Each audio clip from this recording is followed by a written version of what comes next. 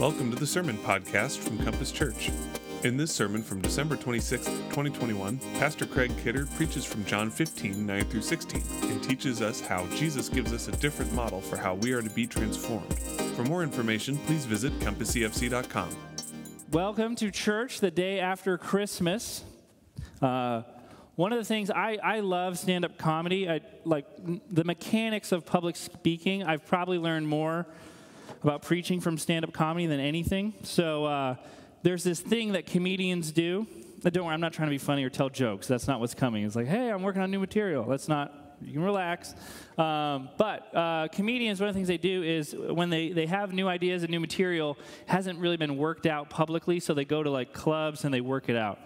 So my life has been transformed and is being transformed by what I'm about to tell you. And what I'm about to tell you is also informing kind of our North Star of where we headed as a church. And so I want to just kind of work some of this out with you.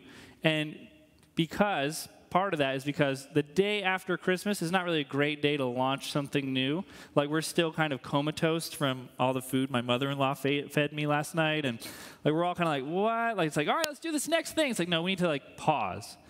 So this morning I just want to pause and kind of look at the foundation that's shaping what we do. And really, we're trying to answer the question this morning, how do people change? How is it that people change? And so over the past year, I've been growing a lot and being informed by something, and I kind of wanted to see, is this stuff ready to be shared with? Is there anything we can get from this? So here's just my question for you this morning, all right? What business is church? What business are we in as a church? Scott.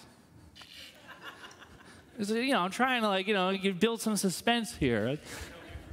Oh, sorry. No, that's great.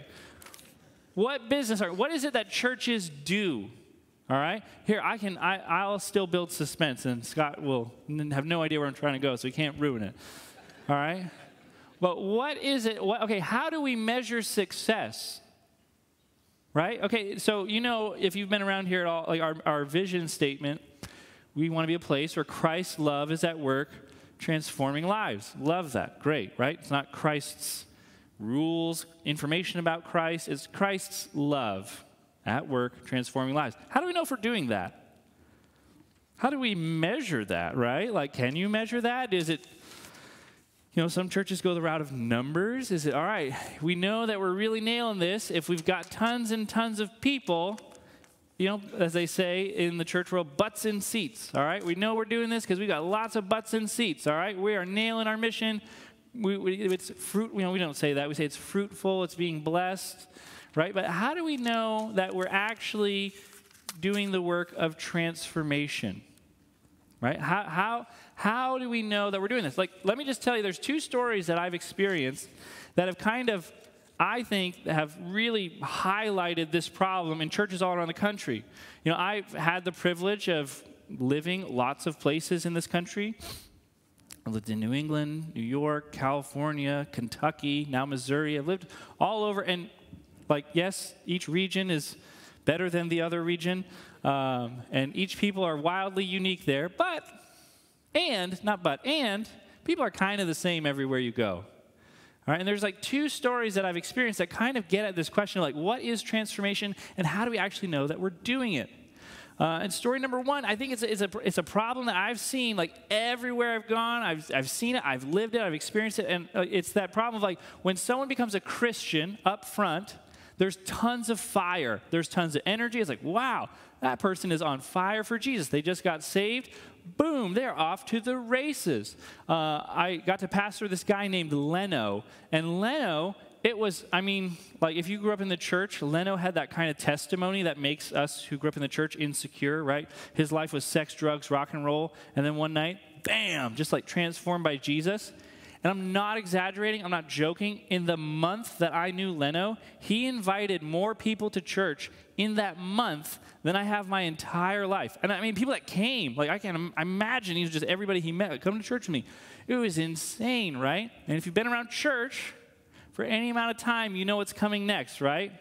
Oh, just wait, Leno. Give it a couple years and you'll be like the rest of us. super joyless, but we're disciplined, all right?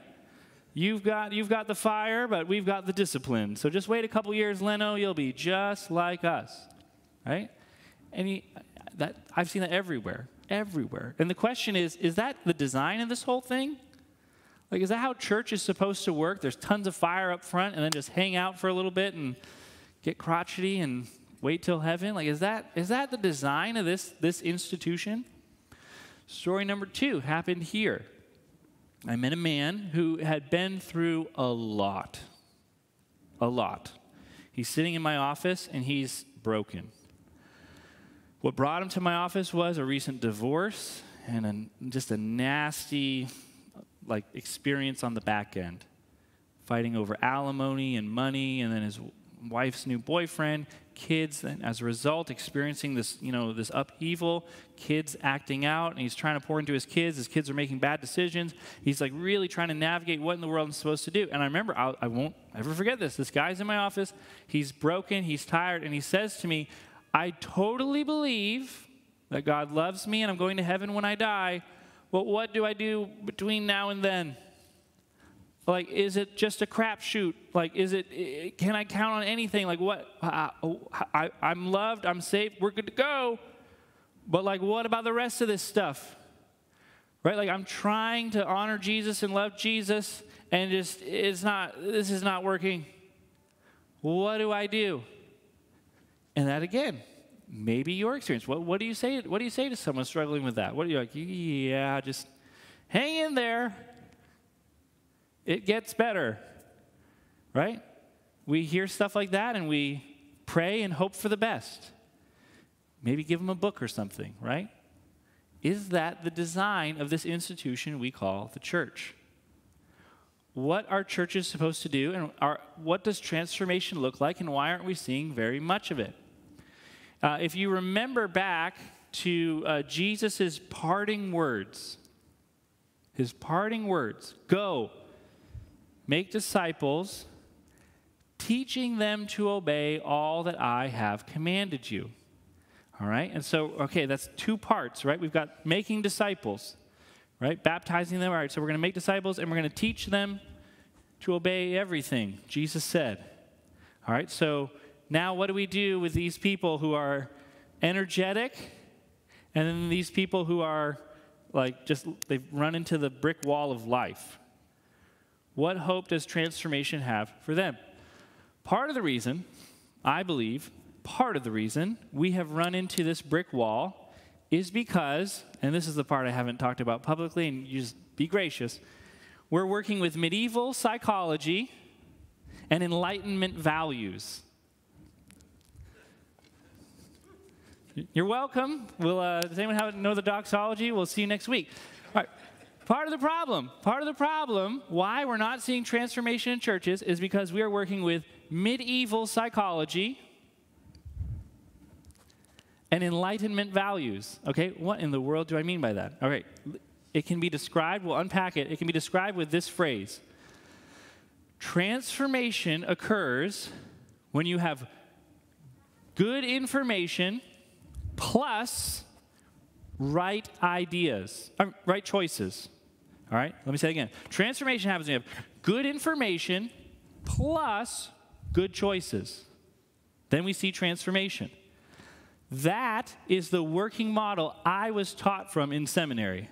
People just need good information, and then they need to make the right choices, and then boom, we'll start seeing transformation. That's not true, though. I hope you hear me say that is not true, all right? That's not actually how people transform. That is medieval psychology combined with Enlightenment values. Let me unpack that for just a second. Thomas Aquinas, who was a medieval theologian, if you read any of his works, we love Thomas Aquinas. I call myself a Thomist, which he's Thomas, right? A super great guy. We're totally swimming in waves he created, all right? But a problem that he had was in the medieval ages, a huge part of what it meant to be a person was you were someone with a will. All right, and the will was seen as central. And so what do we need to do? We need to train the will. We need to work on our will, and we change our will so that we start obeying God and loving God. So you need to work on willpower. And so that's part of the reason why you start to see like this monastic tradition take off. You start to see like hermits, because my will is crazy. I got to get away from people and really work on my will. So I go out of society and I'm working on my will. And what happens is I'm working on my will, and oh man, as I start to work on it, it gets worse and worse and worse. So what happened was you have all these communities of people, let's go be hermits. And then, in an oversimplification of history, hermits, it was a very dangerous thing to be a hermit. There's wolves and coyotes out there. So hermits were like, let's be like hermits, and then we'll build a wall around these hermits, and we'll have other hermits, and that's where monks come from. Again, oversimplification of history. But it's coming from this medieval understanding of what it meant to be a person. The most important thing we're trying to work on in personhood is our will. We want to bend our will to trust God. Which again, you have a will, but here's the thing. If you read Scripture, the Bible talks a lot about will, but it's not our will. The Bible talks a lot about God's will. But then in the medieval tradition, they're like, no, we need to bend our will, because they were operating with their understanding of what it meant to be a person. Let's bend our will to love God. The problem with that, now that we know what both, I think, a better understanding of Scripture and understanding science, willpower is limited. So this is also a public apology to our staff. I don't let candy in the office, okay? I don't let candy in the office because willpower is limited. So like I wake up in the day, I'm like, I'm not going to eat candy. And so I walk by that giant bowl of candy. I'm like, I did it, nailed it. This has been a great day. Awesome. But you know, when I start eating candy, as the day goes on, because I'm running out of willpower. That's not an information problem. I know I shouldn't be eating candy. Right? I'm like, I don't want to eat this because I'm going to hang out with people later. There's going to be snacks there. I'm definitely going to eat there. And so, I ran out of willpower. And you know what? Those people that went to the desert stayed in the desert, right? They didn't hit a point where like, man, I've got this under control. We're good to go. When they were trying to bend their will, they kept, we're bending our will. Enlightenment values. That idea, that psychology carries forward to the Enlightenment where reason becomes chief. All right? Reason. And there were some, if you read back through church history, there were some church fathers saying, this is a mistake. Do not make reason chief. And then the Enlightenment fathers were like, nope, reason, it's all about reason. To where we find ourselves today, we have medieval psychology. Let's change the will, and let's reason. Let's get people right information so they know the truth. Because if they have the right information, they can then make right decisions and bend their will. The problem with that, I want you to think about the most recent political argument you got into. Don't worry, I am not going to get into a political argument with you this morning. But just think about a political argument you've gotten yourself into. The person on the other end of the table, you are giving them a ton of information, and they're not listening, right? You're like, no, here's why you need to agree with me. This is why your side is so terrible. It doesn't work. It's the same way people don't get swept up into cults because they're like, I heard a reasoned argument for why the world is ending because the flying saucer is going to pass by, and so I need to give these people all my money. That's super reasonable. Perhaps something else is going on. Perhaps people are wired a little bit differently. Enter Jesus in John 15. Jesus is pre-Enlightenment. Jesus is pre-medieval period. He has a different understanding of how people work and how people change. And so if we really are in the business of transformation, please, that's a radical statement, all right? When we say we're in the business of transformation, all right, we're saying we're not in the business of institutional stability. We are not in the business of build it bigger, better, faster, or build it for forever. Like, let's spread the name of Compass. Like, that's not the business we're in. Like, I'm using that term really crassly, by the way. We're not in business at all. We are in the business of transformation. We are in the business of this being a place where Christ's love is at work transforming lives. That's the focus. That sets the agenda. That sets the priority. Right, but what do we mean when we say that, and how does that actually look in real life? A very wise person who's sitting in this room said to me earlier this week, a lack of clarity today results in frustration tomorrow. So if we're not clear today, we will be frustrated tomorrow. So we want to be a place where Christ's love is at work transforming people. What does that mean? What are we doing? Are we doing it? How do we know we're doing it? How do we know we're not doing it? How does that help us decide priorities? How does that help us set agendas? How does that be a North Star to when, like, look, life keeps coming at us, but this is what we do? I told this story in a members meeting, so if you were there, and this is redundant, forgive me, but they were doing a study in Central Florida with Marines and professional athletes. And they're trying to see the power of group identity, all right? So the professional athletes, the theory was they're just focused on results. Get a good time, complete the obstacle course faster. Marines, they do focus on results to an extent, but they're primarily focused on a group identity, right? They have mantras, right? Never leave a soldier behind, all these things, right? They're focused on group identity. So how do these two people react in the same situation? So what they did was they created an obstacle course for these folks to run through, and during the swimming portion of this obstacle course, they had a fake alligator come up out of the water, okay? And so nobody knows what's happening. They just thought, okay, we're just trying to get a good time. We're trying to build a big church, right? We're trying to get results. We want more people to be reached, right? Which we do. All right, please don't hear me say, all right, I'm not saying that. But if we focus on results, all right, that's the point of this illustration. So the Marines are off in a different location. They're not watching. The professional athletes take off. They get to the swimming portion, and the alligator comes up. What do the professional athletes do? Anyone who's in the meeting? Scream and run away. All right? Scream and run away. That's right. The Marines, though, it's their turn. They didn't see this, all right? They're just told they want to have a good time. So they get into the water. They're racing. The alligator comes up. What do the Marines do? They don't even skip a beat. They look. They swim toward the alligator. Then they start laughing. Why is that? It's the power of a group identity. This is who we are. It's what we do. Who is Compass? Who are we, and what do we do when things come at us?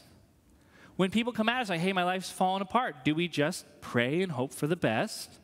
Or do we have, okay, here's who we are, here's what we do? What's our group identity? Jesus, in John's gospel, on the night he's betrayed, he's giving all these teachings and instructions. And one of the things he does is he is basically cultivating the soil for growth for his disciples. See, the problem with medieval psychology and Enlightenment values is that it doesn't necessarily cultivate soil for growth. But what Jesus is doing right before he's about to be betrayed is he brings his disciples together, and he's cultivating soil for growth. Because here's soil for unstable growth, all right? For unstable growth, if you have a low joy environment, if you have shallow relational attachments, an unstable identity, and weak community, that is soil for unstable growth. You might grow. You might. It's just unstable. I mean, we just hope for the best, right? And sometimes when we hope for the best happens. But I don't know if that's really a model for how you want to do things. It's like, hey, how do you disciple people around here? How do you pursue transformation? We just hope for the best. Yeah, like there's real problems people have, and we take that very seriously by when they bring those problems to us, we just hope for the best. No.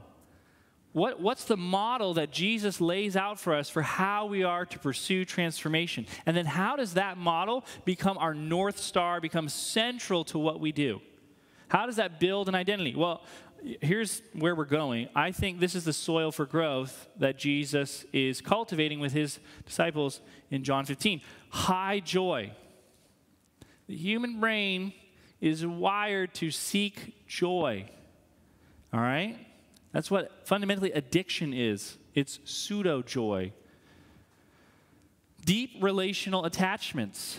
We have people who know us and care. A strong group identity. I know who I am and what we do. I mean, That's why politics is taking off in this country and becoming a pseudo-religion, is because they're really strong group identities. We are Republicans, we say these words. We are Democrats, we say these words, right? That's a strong group identity. And then strong community. You've got people that will help you empty water out of your basement. You've got people you know you can call when you are in a pinch. This is the soil for growth. Because here's again, we don't grow by good information plus right decisions, okay? We primarily grow by joy and loving attachments. We connect ourselves to something bigger than ourselves, and we go the way that thing goes, right? You're like, man, how can people just, like, I met a guy who spent $50,000 on Scientology. 50,000 with a T, all right? That's an insane amount of money on Scientology. You're like, this is a person of sound mind. How in the world would they spend so much money on Scientology? Well, he attached himself to a group that said, we can give you meaning and purpose. And he believed them. He's like, yeah, these are my people. No, this is who we are. This is what we do, all right? Tragically, he did not attach himself to a loving group. Don't come after me, Scientologists. They're scary folks. We believe that this is exactly how Jesus is modeling discipleship in John chapter 15. So if you have a Bible, that's where we're going to be. I think Jesus is orienting our lives around two things, love and joy. Jesus is orienting our lives around two things, love and joy. When we first hear this passage, we are going to probably read it with medieval psychology and Enlightenment values. All right? If you love me, obey. Like, okay, I got to just now bend my will to do this. But listen really carefully to how Jesus is trying to motivate us. It's through joy and loving attachment. So John chapter 15 is where we're going to be. We're going to be in John chapter 15, starting in verse 9. John chapter 15, starting in verse 9. As the Father has loved me, so have I loved you. Now, remain in my love. If you keep my commands, you will remain in my love, just as I have kept my Father's commands and remain in his love. I have told you this so that my joy may be in you and that your joy may be complete. One of the Psalms says that the Messiah will be anointed with joy. All right? Jesus was a fundamentally joyful person. And listen to what he's saying. I've told you this so that my joy may be in you. Whew! My command is this: love each other as I have loved you. Greater love has no one than this, to lay down one's life for one's friends. You are my friends if you do what I command. I no longer call you servants, because a servant does not know his master's business. Instead, I have called you friends. For everything that I've learned from my Father, I have made known to you. You did not choose me, but I chose you and appointed you so that you might go and bear fruit, fruit that will last. And so whatever you ask in my name, the Father will give you. This is the word of the Lord. Father, we need your help. God, if we confess, we've all been really frustrated at times with our growth. The desire is there, Lord. The will is there. We want to grow.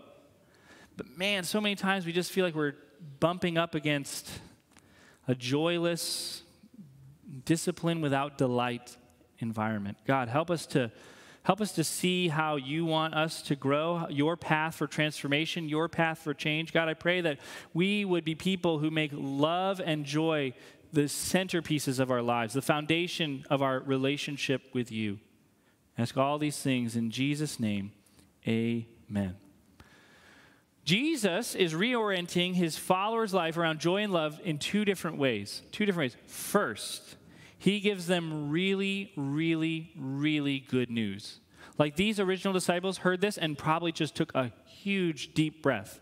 All right, he gives them fantastically great news, and it echoes it in verse 16, right? He says, you did not choose me, but I chose you and appointed you that you might go and what? Bear fruit. Okay, that's really huge. Bear fruit. Fruit that will last. Jesus is giving good news. Hey, you're going to bear fruit. Why are they going to bear fruit? Well, let's back up and see the context a little bit. John 15, verse 1. I am the true vine, and my Father is the gardener. That is fantastically great news to someone living in Palestine in the first century. When Jesus comes and says, I am the vine, he is preaching great news. What he is fundamentally saying is God has done for you what you could never do for yourself. What? A vine was the working metaphor for Israel. Israel, and throughout the Old Testament, again and again, is compared to a vine. And the reason the prophets come is because that vine wasn't bearing fruit. So if you think back to Isaiah 5, Isaiah tells a story about a guy who buys a field, and he works really hard. He clears out all the rocks, and he plants a vineyard, and it's got grapes, and he's like, fantastic, and he eats one of the grapes, and it literally says it was a vomit grape. It was, oh, this is gross. It looks all right, but it's gross. Think about John the Baptist when the Pharisees show up and they're watching him, and he said, what does he say to them?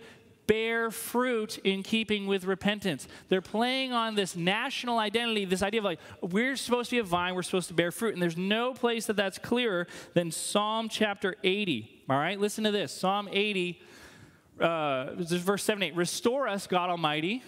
Make your face shine on us that we may be saved. Isn't that interesting? And then they tell Israel's story from the perspective of a vine. You transplanted a vine from Egypt. You drove out the nations and planted it, later in that chapter. Return to us, God Almighty. Look down from heaven and see. Watch over this vine. The root your right hand has planted. The son you have raised up for yourself. The vine is cut down. It is burned with fire. At your rebuke, your people perish.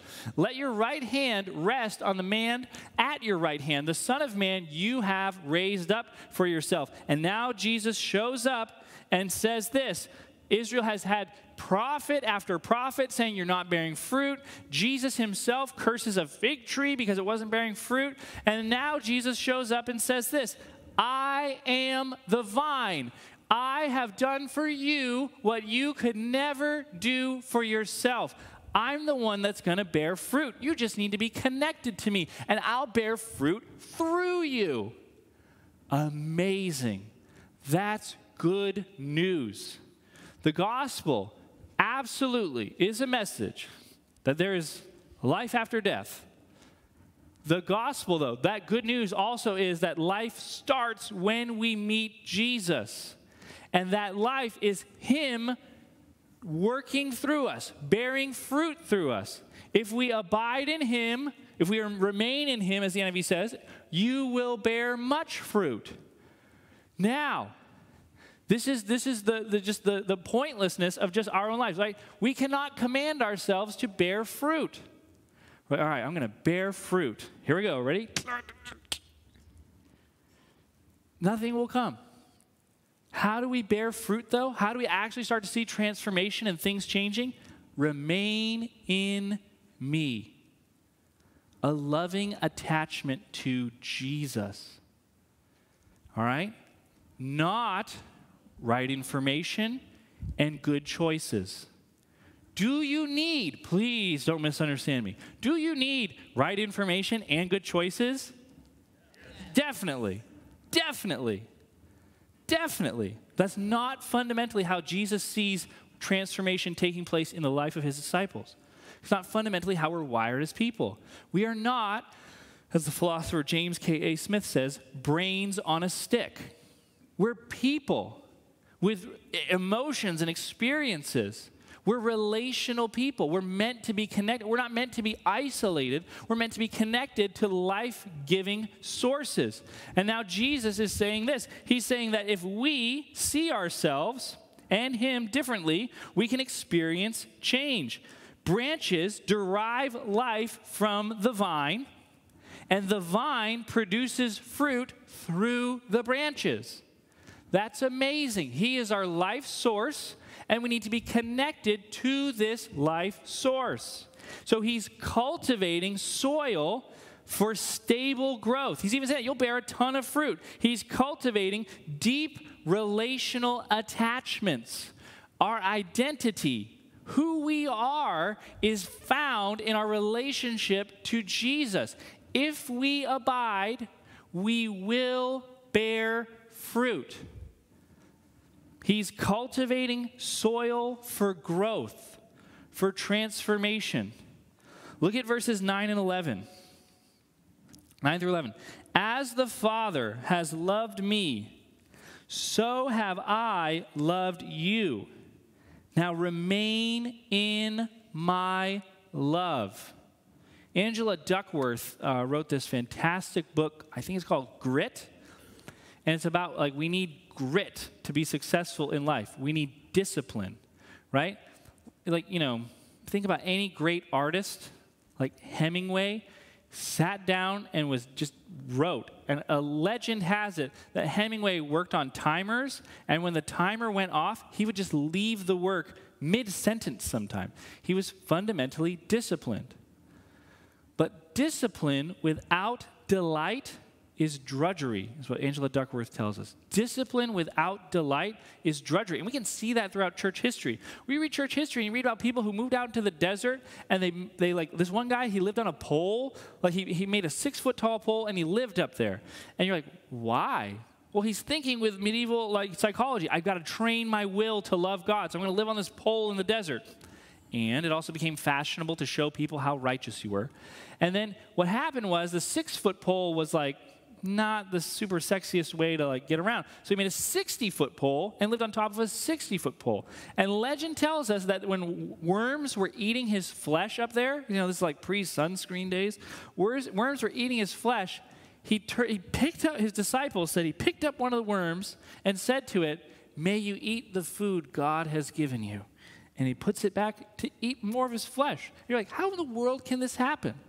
Because people are really, really, really committed to this idea of if I just try hard enough, God will be pleased.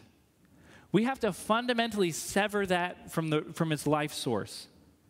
I mean, look where that carried that guy. I mean, he's talking to worms eating his body. He's like, God must like pain because I'm working really hard to honor him. God must be super honored by this.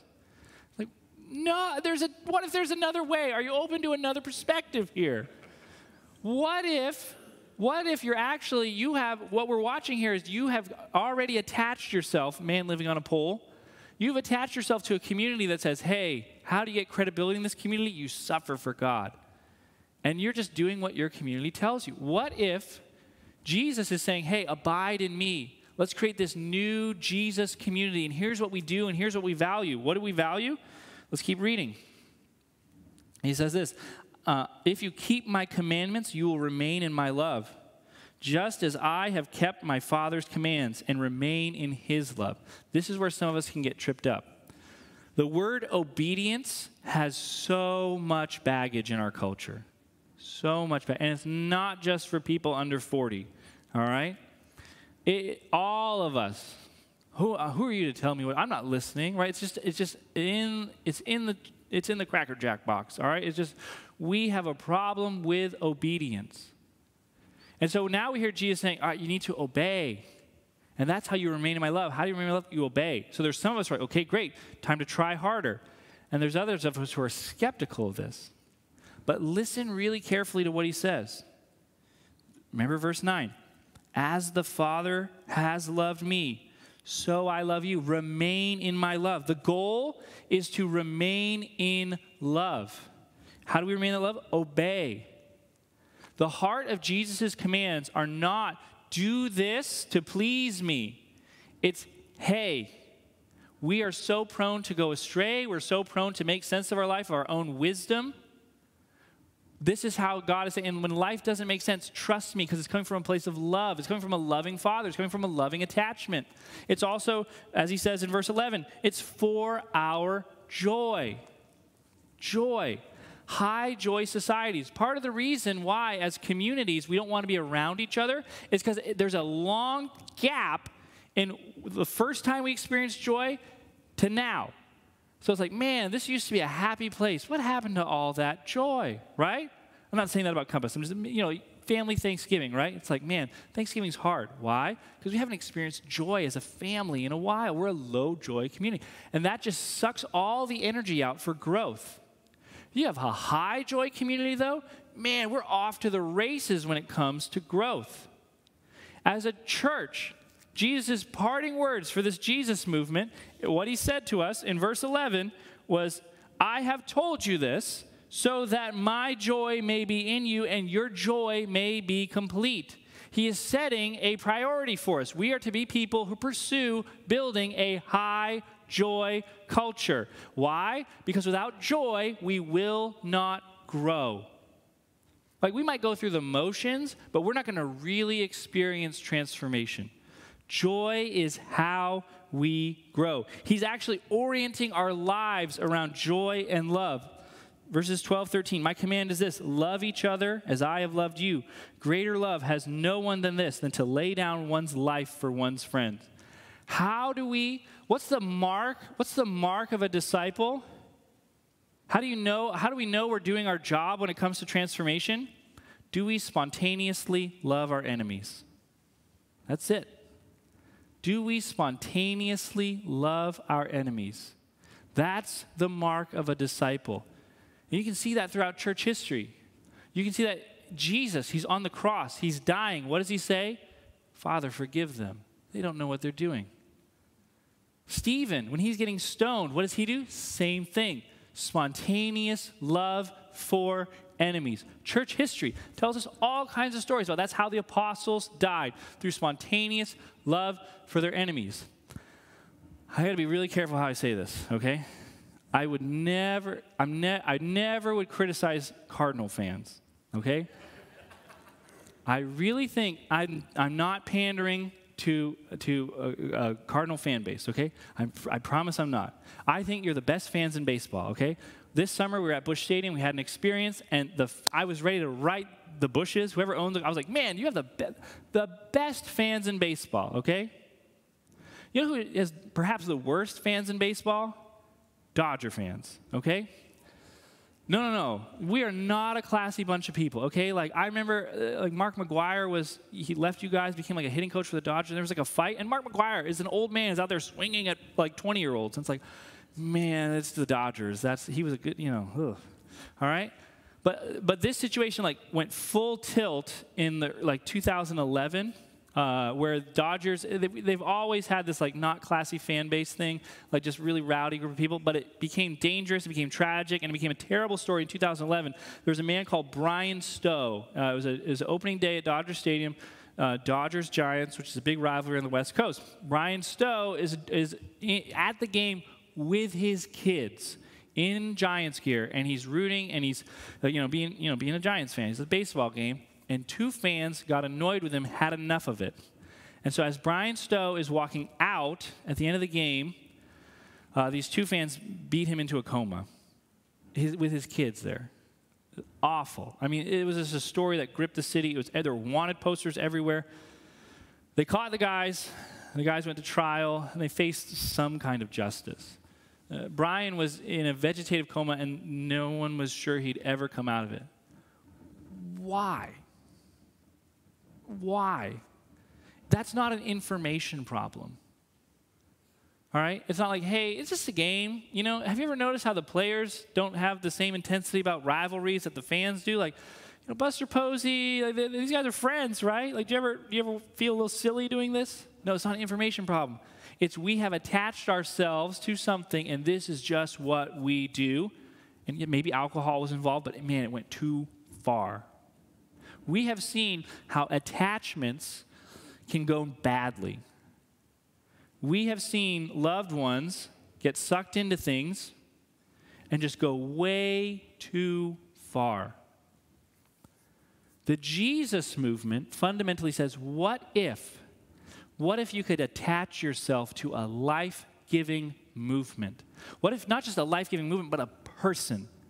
I am the vine, you are the branches. Church history is replete with stories of people dying for their enemies. Take Philip. Remember Philip? He's from Bethsaida. Do you know where Bethsaida is? No, it's like Bland, Missouri, okay? Do you know where Bland, Missouri is? It's the sticks, all right? Who named towns in Missouri, right? They're just like, hey, we're truth in advertising. There's not much here. Bland, Missouri. It's a real town, all right? He's from Bethsaida, middle of nowhere. But what does he do after trusting Jesus and growing in the church? He heads to Hierapolis, which is like, again, the Vegas of the Greco-Roman world. He heads to Hierapolis, and there's a gate going into Hierapolis, as church history tells us, which you have to be careful sometimes with church history. All right, but there's a gate to Domitian. And church history tells us that when you walked through that gate, you were pledging your allegiance to Domitian, who was an emperor. Philip would every day walk up to that gate, stand there, pray, and then walk around the gate to go into the city. He was saying, I won't give my allegiance. Crucifixion, sometimes what would happen is they would crucify your family in front of your eyes. So Philip, in an act of defiance, is getting crucified. What does he say to his family, though, as they're dying? He says, don't worry. I once saw my rabbi feed 5,000 people. We'll get through this. That's the power of loving attachments. And that's way better. That's way better than living your life in the desert trying to fight your will. Love. Once we have love, we're off to the races. And if we fuel that love with joy, we don't have to ask ourselves, like, man, why was I joyful at first as a Christian? And now why have I just lost all that steam? Did I do something wrong? See, love and joy, when we orient ourselves around that Jesus knows that's how people work. And that's the metaphor he's given us.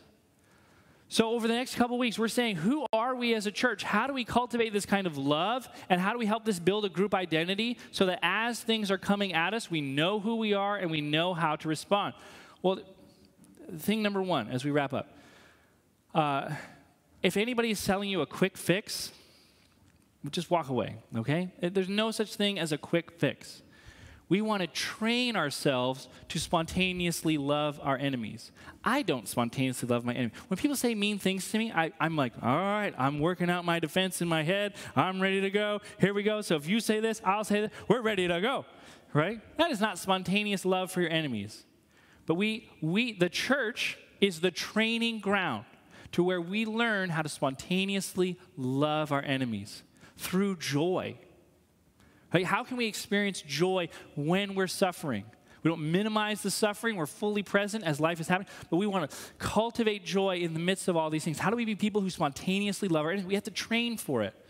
And just like, I've said this a million times, nobody in here could run the post-Christmas marathon in like 10 minutes. Hey guys, in 10 minutes, meet me out there. We're just going to run a marathon. No. We train for it. We train for it. We work our way toward it. That's fundamentally what church is. It's a training ground to help us be people who have Christ formed in us. And that he just starts bearing fruit like crazy, fruit that lasts through us. So our North Star of, what does that mean and how are we going to do it? We're going to talk about in the coming weeks. But here's just a snippet of it. Compass. We want to be people who connect. We can't grow on our own. We need to be connected to life-giving relationships. We need to have these helpful attachments, right? So like the difference between a cult and like a religion sometimes is, all the time is truth, but sometimes it's just the fruit of what you're doing, all right? We want to connect ourselves to truth, to Jesus, and we really think we'll be off to the races. I just sounded like I'm telling you guys to join a cult. I'm not telling you to join a cult. Orient. How do we want to be people who orient our lives around Scripture and truth. So again, remember, we're not saying you don't need content. You absolutely need content. I've given my life to make sure the content is good, all right? Like, we need content. We want to be people who orient our lives around truth. But if we aren't connected, if we don't have that love, like Jesus said, if you remain in my love, you'll bear fruit for it. I just need to know the Bible. I just need to know the Bible. If I know the Bible, I'm good to go. And maybe there'll be right decisions, but really just right doctrine. No, we want people who orient our lives around this book. Not just so you're coming here, hearing people teach it to you, but you yourselves know how to feed yourselves through and orient your lives and meet Jesus through his word. Mission. When we talked about the second part of the Great Commission earlier, of like teach them to obey all, but there's a first part. Go make disciples. Your neighbors are going to hell. Do you care? How do we be on mission? Practices. That's the idea we talked about earlier. We're not going to do a marathon tomorrow. We're going to train for it. Well, how do we train for it? What are those practices? Like simplicity or silence and solitude. By the way, this is a total aside just from my own life. For me, I will so many times start a book and then just recommend it to everybody and then like read it. I'm like, oh my gosh, I should have read this whole book, right? Happens a lot. I'm growing, all right? But I had read one of Dallas Willard's books, Spirit of the Disciplines. I'd read parts of it a million times. I just, over the last couple weeks, read the whole thing. And like, there's a part I missed, and I'm like, dude, you should have put this in like the foreword. This is super important. Here's what he says about practices. Practices, it's not saying, hey, do all these practices for all your life. All right, so now for the rest of your life, you got to live in simplicity. You got to all the time do silence and solitude. He's like, hey, if there's a season of your life where you're not hearing from God, do some silence and solitude. If there's a season in your life where you're really materialistic and greedy, do some simplicity. And it's like, dude, that would have been last year I owned 2 pair of pants because I'm like, hey, simplicity. He said simplicity. And I was like, dude, that would have been really good to know before I got rid of all these clothes. Read the book, all right? That's just a life lesson. Apprentices. There are people in this room who are better at certain things than I am. There are people in this room who are better at certain things than you are. What if we went to them and said, can you teach me how to be a patient dad? Can you teach me how to be a joyful man? Can you teach me how to like fix a dishwasher? Doing life together, apprenticing. All right, and we're a multi-generational church. So hey, there's older people with younger people with older people. This is a great way to do that. Story. How long have you been going to this church? Rhetorical question. Sorry. Rhetorical question. How long have you been coming to this church? Does anybody here know your story? Does anybody here know what you've walked through?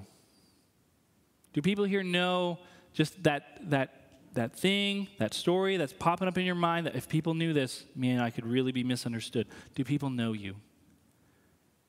We need to share our stories. How do we move from an I to a we? We share our stories. We be known. Super important. And social justice. That's all we'll say about that. Kidding. Again, the mantra for that is there are a lot of things that happen in the name of social justice that are not biblical, okay? Lots. So not all social justice is biblical, but all biblical justice is social. It's not just about fixing my life and then going and living in the wilderness. It's about loving my neighbor, being people who create shalom in the world, people who are like moving toward justice, who are loving their neighborhoods. That's the social part of it, right? How do we do this together, all right? This is our North Star. This is what we're aiming at. This is what we're trying to, if we think, hey, we can just keep cultivating these 7 things. This is how this is what we think discipleship looks like. And some of you are like, well, I've already got all this. I have it in the bag. I'm super connected. I'm on mission. Look, I don't know about you, but I leak. All right? There's seasons in my life where I'm doing something really well and then just all the wheels fall off, right? That's why we want to be a community where we're known, right? Everybody is impressive from a distance. But when you really start to be known, we bring ourselves back down to earth. My wife doesn't laugh at me, ever, all right? Because we know each other. And she, needs a better sense of humor, but totally kidding. That came out how I didn't want it to. Sorry, babe. I am funny. Gosh. We need North Stars. Because to quote Mike Tyson, everybody's got a plan until they get punched in the face. All right? What are we doing with transformation? What does transformation look like? This is our plan. So we're going to be laying this out in the next couple of weeks. We're going to be talking about, hey, here's how we're pursuing this together. Here's the environments where we can do this. We have some retreats that we're working on planning because we want to say, hey, some of this stuff, we need to teach it across the semester. Some of it, we want to say, hey, let's give you just the shotgun approach. Instead of 12 hours, we'll do 12 hours over a weekend, and you get to finally experience a retreat with Pastor Marshall, which is life-changing. Yeah, there have been people in this room who have been on a retreat with Pastor Marshall, and they're wooing. So, you get to experience that. We've got some of those things planned out. That's the hope. That's the future. But Dallas Willard once said that, he said, it's the job of everyone should approach their pastor and say, what's your plan for spiritual transformation in my life? That's these next few weeks. That's what we want to talk about. By God's grace, we're going to be a people who pursue transformation. Let's pray. Father, thank you for grace. God, thank you that you have done for us what we could never do for ourselves. You are the vine. God, I pray that we would be people. We would be a people who abide. That we would not be people who think, if I just can get more information, if I can just make better decisions, then I'll be off to the races. But God, if we abide in you, if we abide in your love, that's where real change happens. So help us be people who abide. In Jesus' name, amen. This podcast is part of the ministry of Compass Church in Columbia, Missouri. For more information, please check out compasscfc.com.